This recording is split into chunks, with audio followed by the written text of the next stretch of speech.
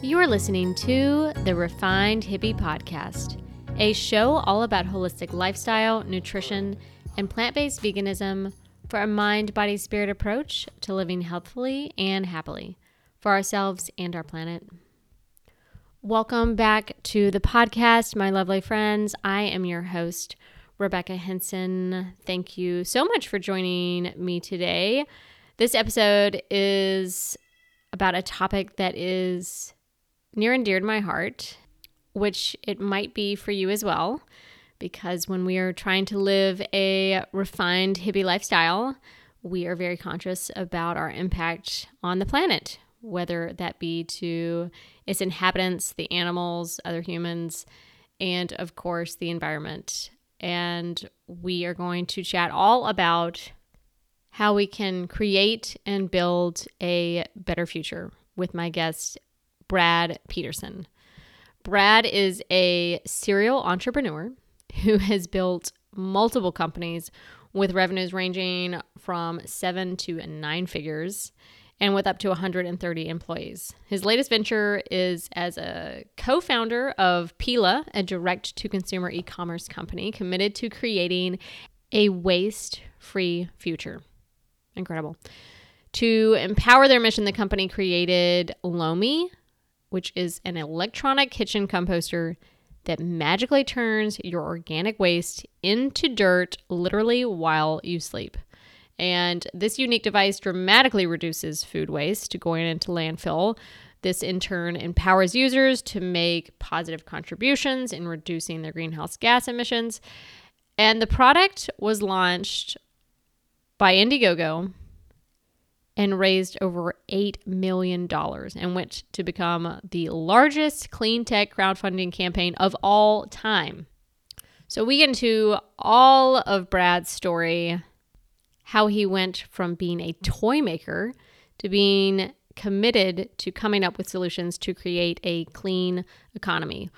We talk all about his different companies and businesses, compostable phone covers, how you can use flax to make compostable products, what is composting, how we can compost at home, and the Lomi composting unit, which can compost food scraps and composting goods within 4 hours. We also talk about food waste, landfills, out of sight, out of mind, being a caretaker to the planet, and how we can make a meaningful impact.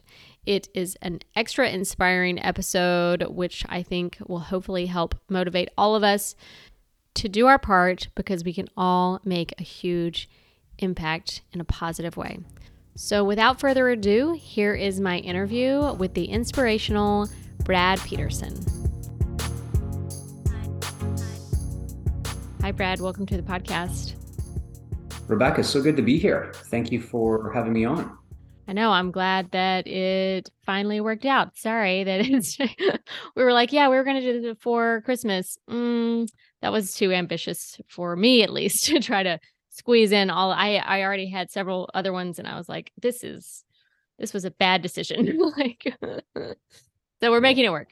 It's good. No, I'm glad. And you've given us some time. It's a brand new year. I'm feeling very grateful for sort of a fresh start, even though really the clock never has a hard stop and a new beginning, but it just feels like, hey, it's a reset, an opportunity to reimagine the year ahead. So perfect timing. So thank you. Totally. So true. And I'm excited about the topics that we're going to cover, because it is the beginning of the new year. And I feel like, so many people are making resolutions or intentions or trying to be, a better version of themselves. And I think that it's hard to talk about, being a better version of yourself without talking about creating a better planet. And you are certainly involved in several companies that have a mission to help the planet. So tell us a little bit about all of your endeavors. Yeah, it's great. Well, currently I'm the co-founder and chairman of Pila, which I think is where we're going to spend most of our time today. And but as you mentioned, I am involved in a number of other initiatives and endeavors, and they all have sort of a common theme in terms of how I get involved with them, in terms of just investing my life, which stands for leadership, influence, finance, and expertise. So I think it's a good acronym for what is ultimately our resource that we have, which is our life force. So, but PLA is a waste innovation company, and it's committed to creating a waste-free future. And we have this sort of contrarian belief that garbage is optional. And as such, we are creating products that have an end-of-life solution designed in the beginning. And this really goes back to how the planet was designed. If you think about it, everything in nature that dies is the fuel and the fertilizer for a new beginning of something else. This is sort of how God created this economy, right? End of life is the beginning of something else's life.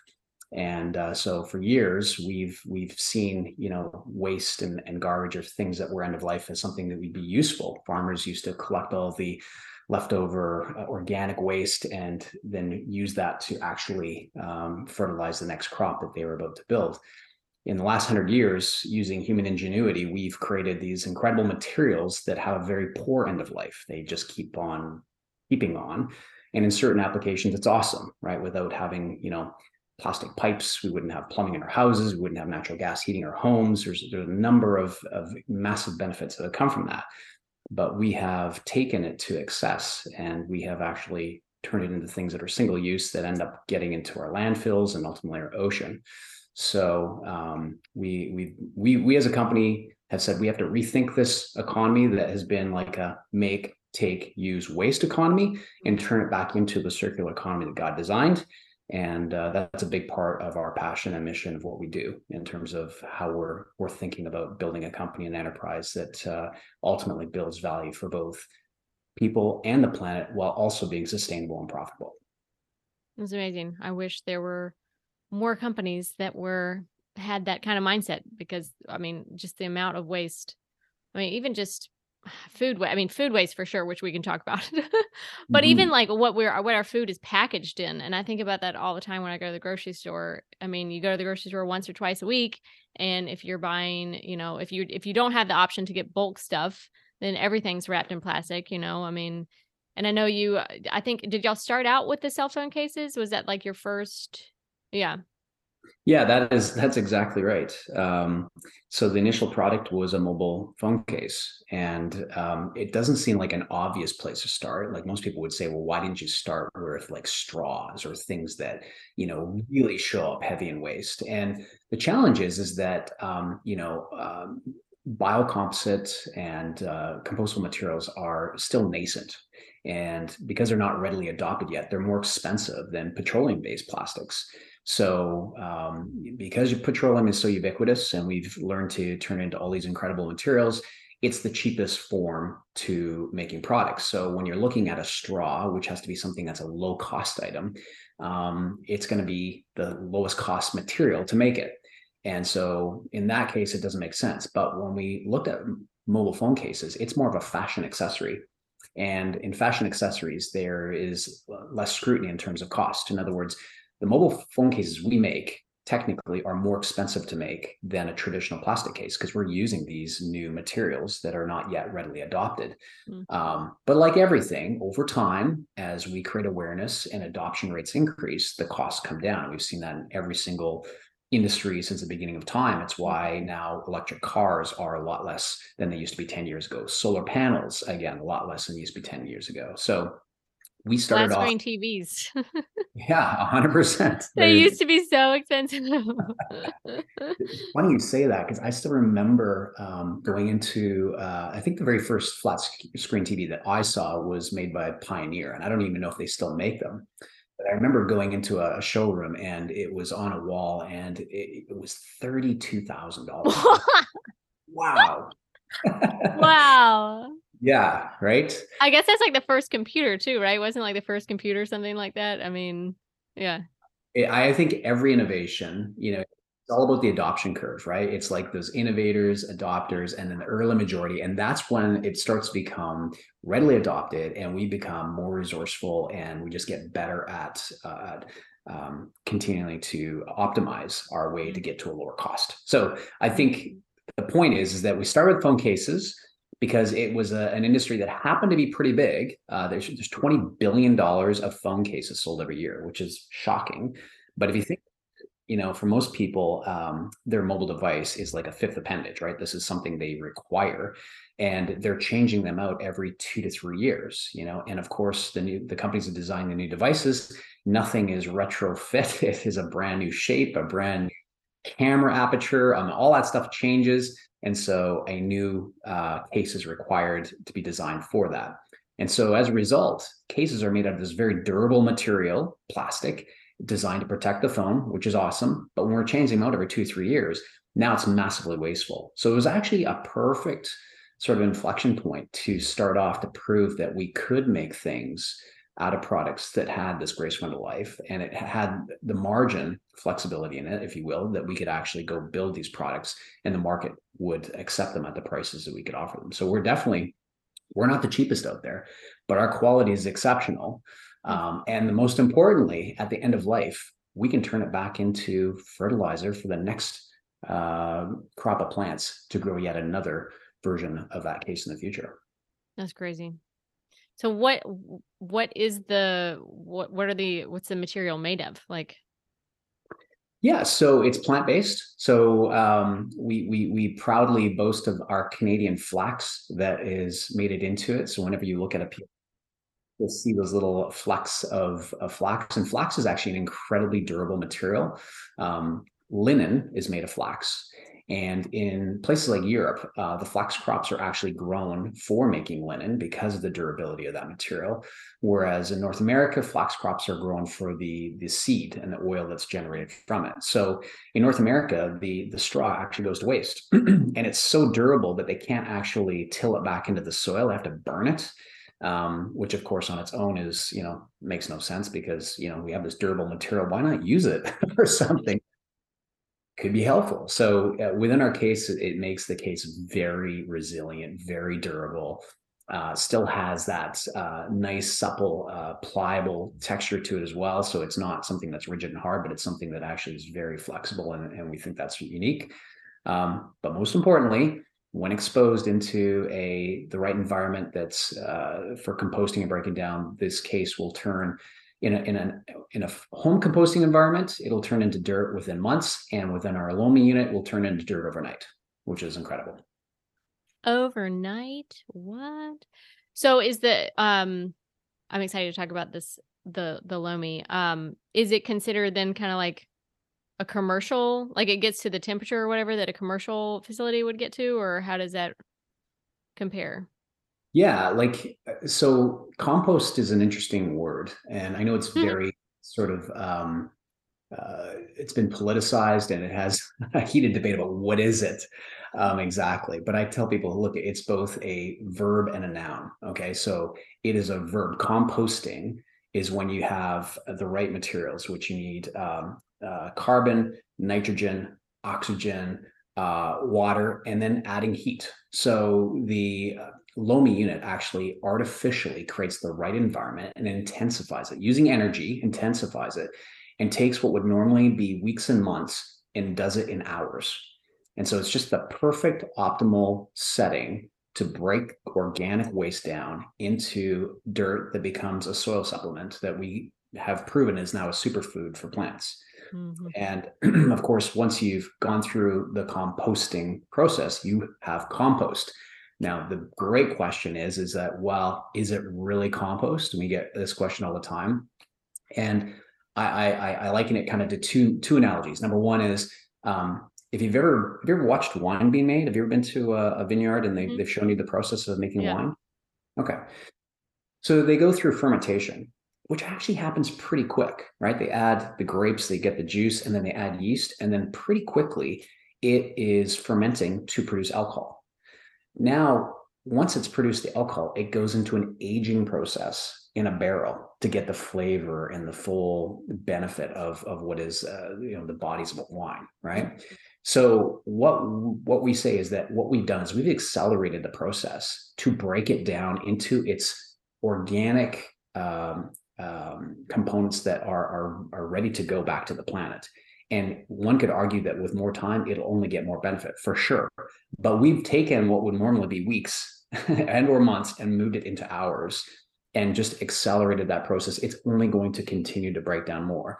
And so, you could argue at what point is it become compost? I would say it's compost, whether it's mature compost, like if it's an aged wine, is the question mark. But it is definitely, again, as we've proven through our science and third-party science, which we're working with third-party institutions like University of Toronto and a number of other third-party labs, they've taken and analyzed the material, the microbes, the value, the nutrients of the soil, and then on top of that, used it with growing crops and proven that it is an incredible fertilizer that truly is a superfood for plants.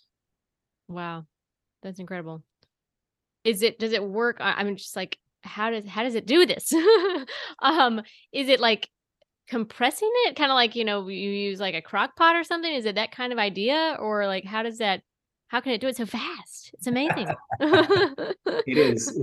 If you go to our website or go to Amazon, I mean, that's even better because it's true. I mean, all of it is third party. We basically allow the audience, our customers, to tell the story. But the number one word you're going to see over and over again is magic. Like, it literally blows your mind to see the organic waste go in there, right? Like, we just did a batch where a bunch of food waste went in, a compostable plastic bag went in, and actually those Keurig pods. So you can now get those compostable. Oh, thank gosh. That always worried me. Right. And this is something that I think that industry is really leaning into because they know it's a massive waste It's issue, right? disgusting. Oh, it's Yeah. awful. Yeah. I mean, I literally have pictures I can share with you afterwards of like this went in, and 4 hours later, it's nothing but dirt. Like, there's not a piece of anything left. It's just soil and Pure magic, like they say. pure magic. So it's kind of it's this transformation. And the other thing that was super cool about it, because the output that you're getting is a fertilizer you can use, but beyond that, it's a carbon sequesterer. So this is the only appliance you'll ever have in your home that we can prove will actually sequester and become carbon negative. Like, it'll actually pull carbon from the atmosphere in terms of what the output. And we've again had this verified. This is me telling you, but this is third party validated that this unit actually is a democratized way to affect climate change. And I don't know about you, but I think most of your listeners would probably identify when you hear about, what is a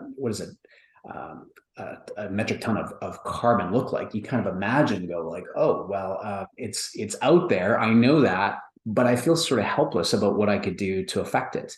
And Lomi is really the democratized ways that everybody can not only mitigate the risks of food waste and food security issues, but on top of that, also be working proactively to help us reduce climate change.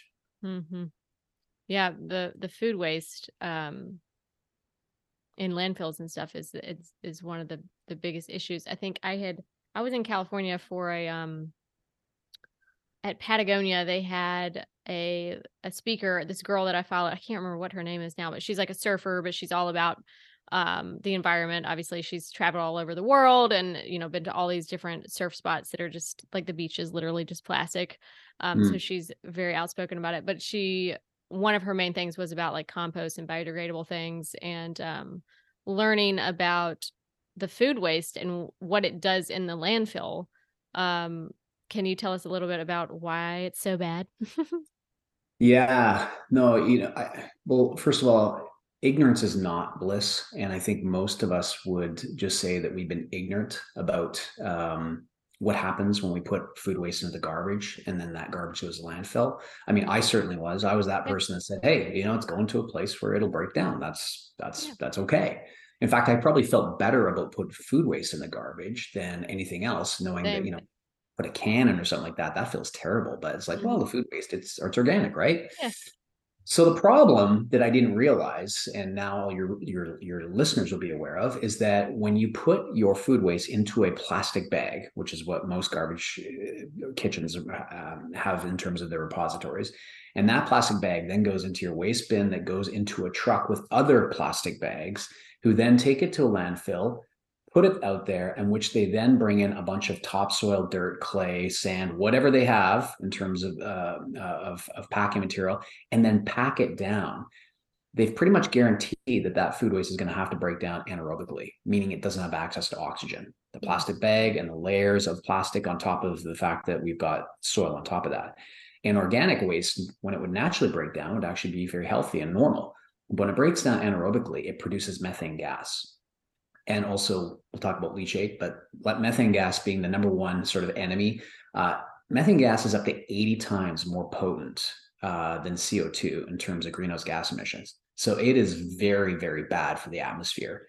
And so this, and on top of that, in terms of volume, about 40 to 50% of all waste going to landfill is made of food waste. So if you think about that, that's a huge amount of the landfill, and that breaking down, producing these harmful methane gas emissions, and then sort of as a byproduct, leachate, which is just, as it describes, the leaching process of when water goes through all these materials and starts leaching down into the water systems. Now, the drinking water that we rely on in terms of the aquifers and that are below the landfills all get infected, or not the right word, but they get contaminated. Thank you, contaminated. I think coming out of the COVID recent issue, I think the word man, in my mind, but in any event, it gets contaminated. So we have like this sort of double whammy of problems in terms of what it does for the environment. And, on top of the fact that 80% of US landfills are at capacity or almost at capacity, there's less than 10 years left of it. So the bottom line is that we just got to change the way that we do things. And, Lomi is this incredible technology, and it's sort of the missing infrastructure piece that allows us to take the organic waste that's heading to landfill and turn it into something valuable and useful, and at the same time be a democratized way for us to affect climate change in a positive way. It's huge. It's actually absolutely huge. I didn't know that 80% of landfills were already almost filled up. That is horrific. Because nobody else, no politician, the government's not they're not actively, trying to address this matter at all. It always ends up being just normal, quote, normal people, trying to come up with solutions because the government's not going to fix it. Yeah, look, I think California is probably the place that's the noisiest right now. They've identified that this is a real issue, and they've legislated that all food waste has to be diverted from landfills. I think by 2025 is when it's absolutely law, and there'll be fines if they see food waste in your bins. There's other states that are following suit, and it really is kind of like the lead domino. We expect that this awareness issue is going to continue. It seems to be very, the conversation these days has leaned into the issue with food security in terms of like we're very wasteful, and we shouldn't be, because there is a finite amount of food that we need to be thinking about. And secondly is that the food waste that's generated is very harmful in terms of both the leachate you just talked about and the emissions. But of course, the bigger conversation that occupies people's minds in the moment is the fact that they're hearing about inflation and interest rates and a looming recession. And so as Maslow's hierarchy of needs, instead of thinking about like, how do we self-actualize and make the world better, most people right now are thinking about how do I just survive? And of course, that is a temporary issue because markets will go through their cycles, and eventually we'll have to come back and confront the realization that what we're doing is not sustainable, and we have to change the way that we're doing things as a society. Well said. Yeah, but it's almost like every time period, though, a lot of majority of people are just trying to survive, and the can just keeps getting kicked, down the road. But I think we can do both. We can try to help people, have a stronger economy, or a more sustainable economy, and also a more eco-friendly one. Yeah, I 100% agree. The greatest threat to our planet currently is not the war in Europe. It's not inflation and whatever might be currently burning in front of you right now that the news is saying this is the issue. The greatest is that we believe that someone else is going to solve our problems. We have to realize that we are the generation that has been put in the spot to take action and to not stand on the sidelines and watch, but to be proactively involved in helping move us forward. And I also think it's the greatest time in all of history to be alive. Like if you look at every metric, in terms of mortality, in terms of our, how long we live, in terms of access to all kinds of incredible technologies, the things that just make our life better. There's never been a better time in history to be alive. And I think there's never been a better time to be a founder in an enterprise that's focused on making impact. And, we looked at people like Elon Musk, who's probably the most prolific, but this guy's literally thrown his wallet at major problems, and he's shifting the way that the world is thinking about electrification, about space travel. And I think that there's many entrepreneurs out there who are looking at him as an example, saying, hey, we can actually we can turn our enterprise into a social enterprise that supports the triple bottom line of people, planet, and ultimately has to be profitable, so it's sustainable. Absolutely. Yeah. What kind of challenges have you, run into as an entrepreneur trying to create a business that has different values and beliefs than, the majority of companies out there? Yeah, look, I think I don't know that our challenges are any different. I've been an entrepreneur my entire life. This is my seventh adventure. My previous ones actually were contributors to waste, and it was part of the reason I felt compelled to go down this path. I really wanted my next venture to ultimately have meaningful impact in terms of a lasting impact. But it's like anything, you starts off with a curiosity of, the possibilities. What could it look like? What could the world look like if we thought differently around waste? And then once you've thought of the curiosity, it's the creativity of coming up with solutions. How can we creatively take this problem and turn it into something that's good? And then the real challenge comes to having the courage. And courage is basically the bliss point between cowardice and recklessness. So it's taking action with uncertainty. You don't really know how the outcome is going to turn out, and you don't want to be too reckless, and you don't want to be a coward, but it is always going to be met with some sort of headwinds. And I think Schopenhauer said that every idea goes through three phases. The first is that it's considered crazy, and then it's vehemently opposed, and then finally is accepted as truth. And so when we're trying to convince people that their garbage is valuable, and that the way that we've been doing things by just putting stuff in bins that goes into trucks and then we bury it in a landfill where we don't see it anymore, so therefore it's fixed, right? It's gone. We don't have any issue. That is no longer a valid solution for the way we do things. But we're addicted to the way we've done things historically, and it takes tremendous effort to shift consciousness around a new way of being, a new way to live, and a better solution forward. And so anybody who's been a pioneer in trying to transform society to a better path forward has been met initially with opposition. Well, initially they thought they were crazy, and then they were opposed. And just think of the Tesla story. I mean, it was the most shorted stock in history. True. A lot of people were betting against it. And now you look at what the company's become today. It's literally changed the way that automobiles are thought of, and will never go back. Never go back. I know. Now you see so many other companies are trying to emulate, whatever, more battery powered cars, eco-friendly cars. I mean, pretty much every brand is trying to come out with their own version. So that speaks volumes right there. Yeah. And I mean, going back to, you saying that, our waste goes into the landfill and then it gets covered up. It's like the ostrich effect, if you can't see it, then it's not happening. And a lot of us live in areas that we don't see it. I remember driving, you said that y'all go down to Florida, and my husband and I would go, and we might go in February, I guess. We try to go to Florida every February and get away from the cold, even though it's not that cold here, but it's still cold. It's cold to us, okay? Come visit Canada. I'll show you cold. Oh, I know. That's why I say, I'm like, I see where you live. So I saw your view.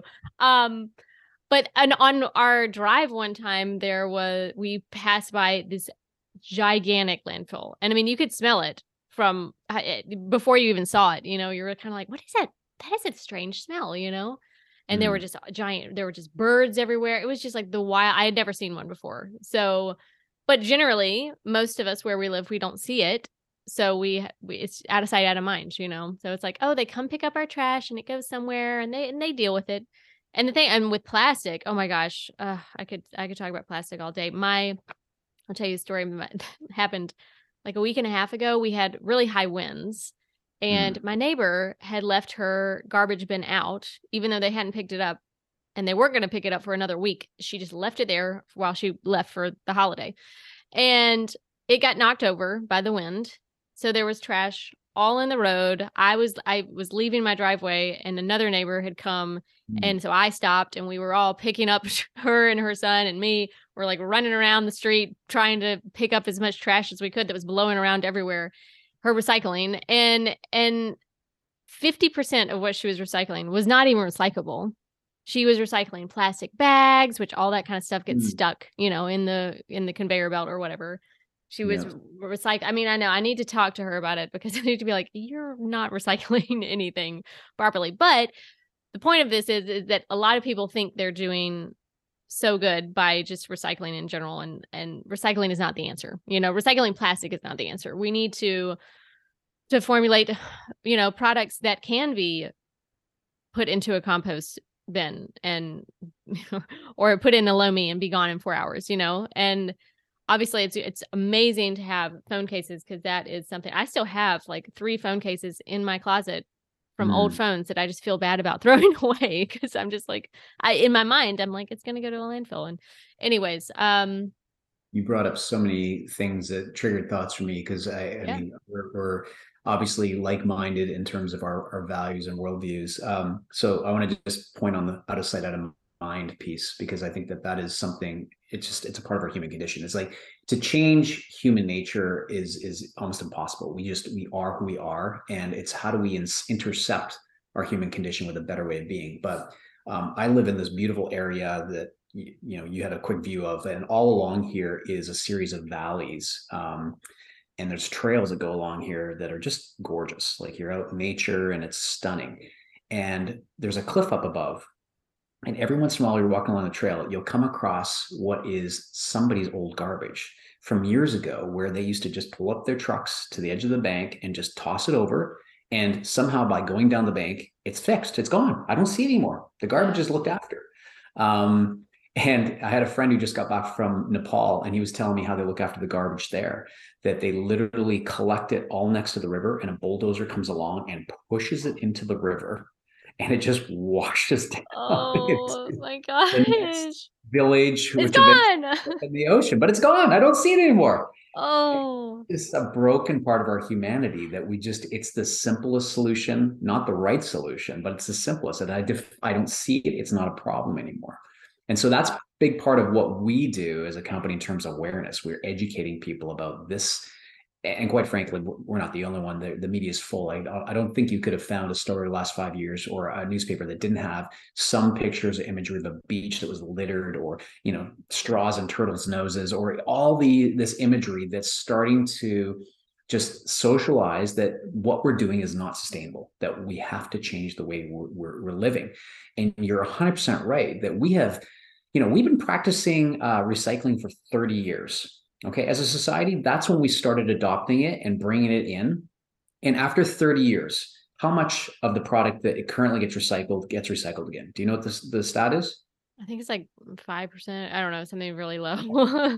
So let's just say it's below 10%. Yeah. It's argued whether it's 7 or 5%, but it is really, really low, which says the law of diminishing returns means we're never recycling something twice. But what it has done is it's created this, like, I'm doing good consumer sentiment. Therefore, I can go buy more because actually guilt-free, I've got, this bin here that magically recycles things. Yeah.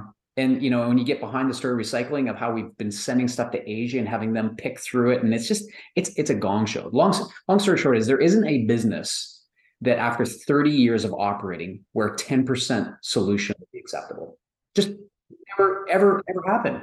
So again, I am a proponent of recycling because the idea and principle, it's like world peace. I love that idea. We've just never known world peace. So recycling, I love the idea, but we've never known a system that actually is truly effective. Europe is probably the best so far, but they're still at about a 50% level, which means, again, after 30 years of practice, is 50% acceptable? I'm not sure. So if we know people are going to waste, which is absolutely true about our humanity, then why not offer them a solution where the waste actually does what God intended it to do, break down into some meaningful soil supplement that can help generate the next crop of things to grow that we can then turn into products that, again, go back and replenish the planet. Mm-hmm. Why is Europe even, I mean, I know 50% is still not good, but what do they do differently that is better than us? Yeah, I think, that's probably it's probably outside of my scope of giving an educated answer, but just my experience of spending time in Europe, there is just more vigilance around it. I mean, people, number one, have a smaller footprint. They live in smaller homes. There's a more communal way of thinking about things that, True. Yeah. so I just, in general, I think that societal impact has allowed them to be more effective at it versus our very libertarian North American view. I think And they're not as consumeristic as we are. We just yeah, buy, junk all day long. I think that's a fair statement as well. I think that definitely that, and certainly if you look at GDPs, still the number one consumer in the world. And as long as they're the biggest consumers, they're going to produce the most waste. Right. Yeah. They don't have as much stuff as we do. We have a lot of stuff. And we want more stuff because it makes you feel good. You get that dopamine hit from, buying stuff. And I say that with love because I used to be a major consumerism, whatever. Consumer. Yeah. Just buy, especially when I was a teenager. I just wanted more stuff and more clothes and more, it just made me feel good. But now I'm the opposite. I think about it too much of like, do I need this? No, I don't. But I guess that's a good way too. I think it's an awareness thing. I mean, look, here's the thing: people are going to consume, and they're going to consume at different rates relative to what you just described, how it makes them feel. Like people buy things often just because it makes them feel good. So knowing that about human nature, then it is simply how do we have better solutions in terms of the packaging, in terms of the way we make them. Because of knowing ultimately that is going to end up as waste, right? Unless you're buying, once in a lifetime purchases, which there's not a lot of those. No, everything. It's going to be waste. Yeah. I mean, everything breaks. I swear to gosh. Like even just the most annoying things. Like we had an outdoor temperature, a little thermometer thing, an electronic one that you put one little gadget outside and then you can see on the inside what it is. It lasted a year. Those things never last. And then that's going to end up in a landfill. Just like stuff like that. I'm like, this is so annoying. Like, why can't anything actually last anymore? Anyway, that could go off on a tangent on that. How many things have broken lately? I'm just like, and then not that I need to or feel like I should weigh myself or anybody should because it makes you crazy, but we had a scale of, just a digital scale 1 year gone. Like, I'm going to have to email that company because I'm really annoyed, but. Well, I mean, it's a separate conversation, a rabbit hole that probably we can save for another. I know. I'm sorry that I'm going off on a tangent. But this is what I'm going to call the Walmart effect. So discounting, it's been positive. They have allowed more people accessibility to things at affordable prices, but at the same time, the cost of making things is going up. Materials are more expensive. The cost of labor is going up. Yet they behold to this price that has to be a $4.99 or a $9.99 or $19.99 price point. And the only compression is quality. So you get the same thermometer that you would have got 10 years ago, except for now it's got thinner sidewall. The plastic is not as durable. The materials are they're compromised. And I think in general, like we notice that the things that we bought 10 years ago seem to be better made than the things today in terms of consumer appliances. And it's one of the things that, we get criticized on with Lomi is like, how come it's so expensive? Because we made it to last. Yes. We don't want to contribute to the waste. We made it a really good material so that it actually will be durable and not just be a one and done or a year-long durability thing. So, and same with our phone cases, they're built to last. So yeah, I mean, that would kind of defeat the purpose if you had created this product to get rid of waste, and then it didn't last but a year, that would be like, do you really believe in what you say? I don't know. 100%. Yeah. Yeah. Um, talking about the planet and trying to take care of it, I think that that's, a main thing that, we had talked a little bit about faith or whatnot. And I think that people have forgotten why what our role here is on the planet, taking care of it, being a steward, um, and a caretaker. What are your thoughts on that? Yeah, I've got a lot of thoughts on this because, of course, this is an area that's close to my heart. So before we go there, maybe I'll tell you a little bit about my background because I think that might be helpful for context. So um, I said this is my seventh adventure, and this has been really at this point in my life. And again, life is long. I just turned 50, so I expect that there's many more adventures to come. But this one is truly an inflection point of how can I use my life, my leadership, influence, finance, expertise to actually make a meaningful, lasting impact to help put our dent into the universe, so to speak. But my previous life, I was the real Santa Claus. And I say that because I'm a toy maker from the North. I made kids' toys and I sold them all around the planet. And I love doing it. It's an incredible industry full of imagination and creativity. And at the end of the day, you're putting smiles on kids' faces, which is just such a cool and noble part of the entire profession. But ultimately, I was somewhat conflicted about it, meaning that most toys, in fact, 90% end up in landfill, massive amount end up in landfill within 90 days. And I'm not referring to Tonka or to Lego or things like that are more durable, but in general, most toys are those impulse buys, those low price point, things that are near the till or whatever that are $10 or less, and they're not built to last. They're built to entertain for a period of time, and when they break or their utility wears out, they end up in the garbage can, which goes to landfill. And so I had this conflicted side of that, man, this is not super sustainable, and there has to be a better way that we can do things. And going back to my belief system, I spent quite a bit of time thinking about sort of, we came from somewhere, we're here for a reason, and at the end of this life, we're going somewhere. I really believe that we're spiritual beings having a physical experience, and that our creator had a purpose for us. And as I was going through and just reading through the book of Genesis, and again, not literally taking it as it is, but understanding what the message is behind the message. In other words, the stories have meaning behind them, and what is the purpose of that meaning. So we can debate all day long whether it was 7 days or 7 billion years. I'm not going to get into the details. When we meet our maker, he can let us know exactly how it went down. But the story goes that during those 7 days, there's two things that happened. The first is that God was taking the chaos and turning it to order. So that's the first 3 days. And then the second half of that is he's taking the newly ordered planet and filling it with creation. So those are the two main activities that are happening during those 6 days before he takes the seventh day to rest. And at the end of every day, he said it was good.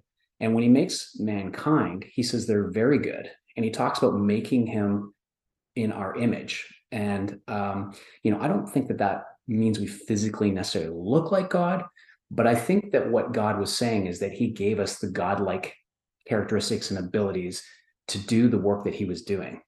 Because his commission to mankind is basically to go fill the earth.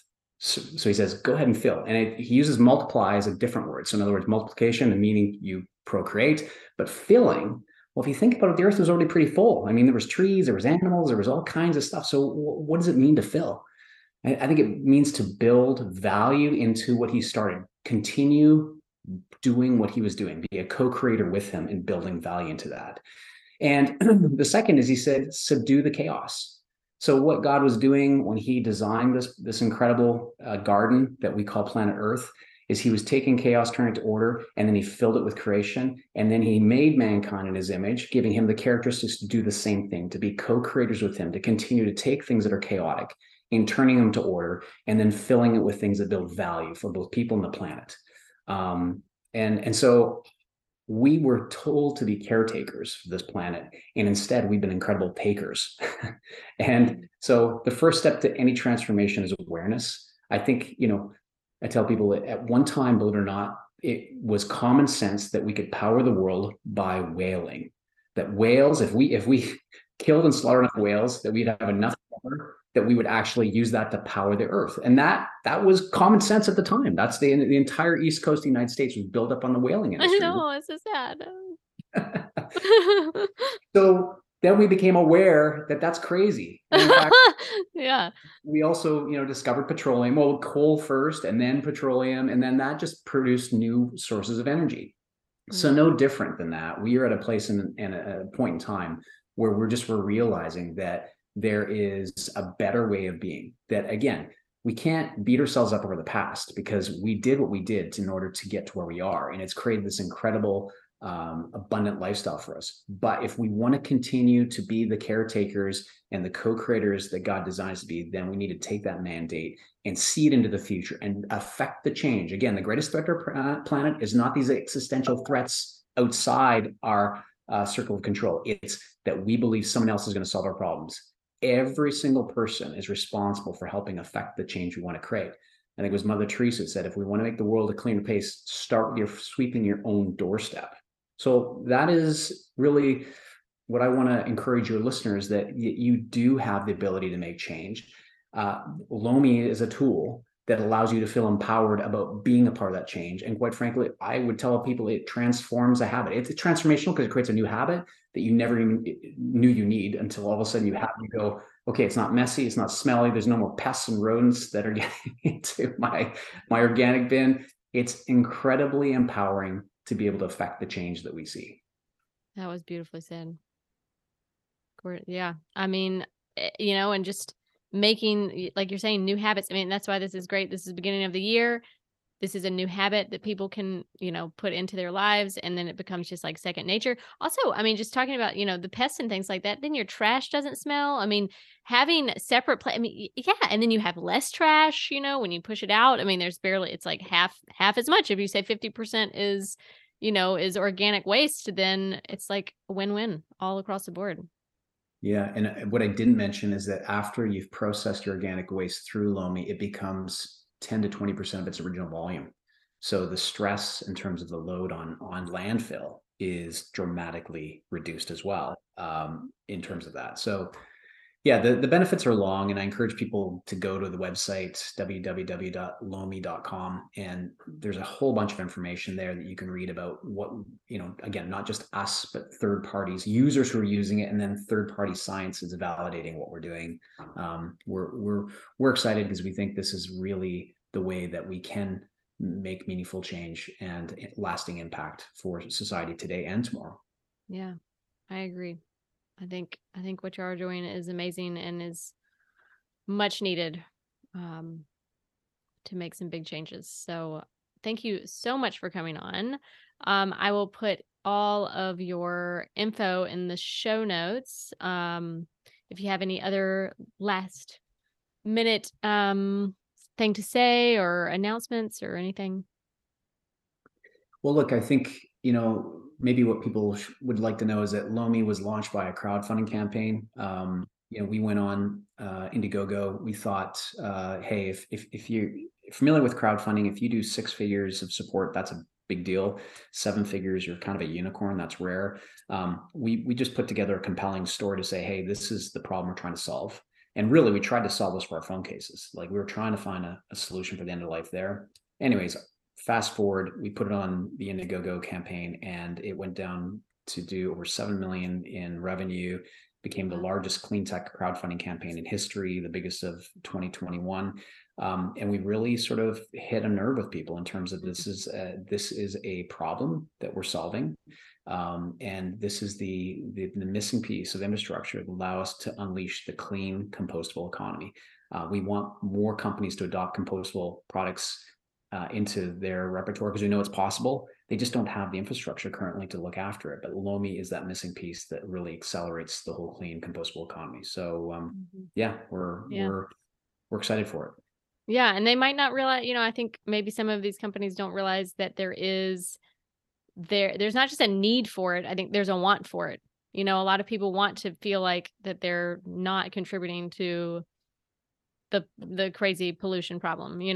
So any small change that they can do, which I think having a Lomi in your house is like, obviously there's the financial, you're obviously have to put up some money for, I actually had not sure how much they, can you tell me how much they cost? Yeah, they're $4.99. Nice. I think that's a great price point, for the type of impact that you're making on the planet, and then, reducing your food waste, your trash. Well, and on top of that, if you have yards like I do that has a lawn, all my output goes into my lawn, and I think I have the nicest lawn in the neighborhood. It's very rich and green. So That's I'm awesome. My I'm grass does not look very good, so I need that. well, there's your solution. Generate your own fertilizer. I And know, right? Well, and I hope that this is going to be the year of the garden for everybody. I think we need to go back to, we need to basically kind of reverse our lifestyle to kind of like our grandparents. Everybody needs to have a vegetable garden if they can. Even if they live in an apartment or something, you can still have a small little, just like you can have the Lomi, and then you can take, your dirt from that and make a little, if you have a porch or a balcony or something, you can have herbs. It's so easy to have, you don't have to have a giant garden with, zucchini and stuff, but you can still have something. yeah, I see these tower gardens. We have one at our office, actually. We use our Lomi output at the office for that. But the exciting thing is when we see our users who come back and post content. We've got many examples of people that like show pictures of like their tomato plants or their lettuce plants. Like, I use the Lomi soil in this one and look at the difference. And literally Wow. visibly, you can see that it's become a superfood. Like that plant is Yes. made sure it Yeah. looks Yeah, um, because nothing. I could talk about soil health all day long, because that's one of my passions too, is soil health and glyphosate and toxins, and our soil is so depleted. So this is the way to have the best garden in your neighborhood. Agreed. Yeah. Yeah. Sweet. Well, thank you so much. It has been an absolute pleasure. And yeah. Thanks, Rebecca. I Yeah. really enjoyed our conversation, and really hope that we can connect again sometime in the future. Yeah, definitely. We definitely will have you back on. Okay, until next time, peace and plants. Who else feels pumped? I do. I'm so excited to have connected with Brad and learned about Lomi and Pila, and just being aware of these incredible people, innovators, entrepreneurs who are out there creating these products, coming up with solutions to fight these problems that we have, that politicians are not going to make these changes. They're not coming up with solutions. And so it's really comes down to us, the people, that we can make the impact. We can be the change that we want to see. People always say that quote, be the change that you want to see, but let's live it. Let's do it, right? I hope you enjoyed that episode. Make sure to check out Lomi. Check them out on Amazon. I will put all the information in the show notes. And thank you so much, you beautiful friend. You are the light that this world so much needs. So until next time, peace and plants.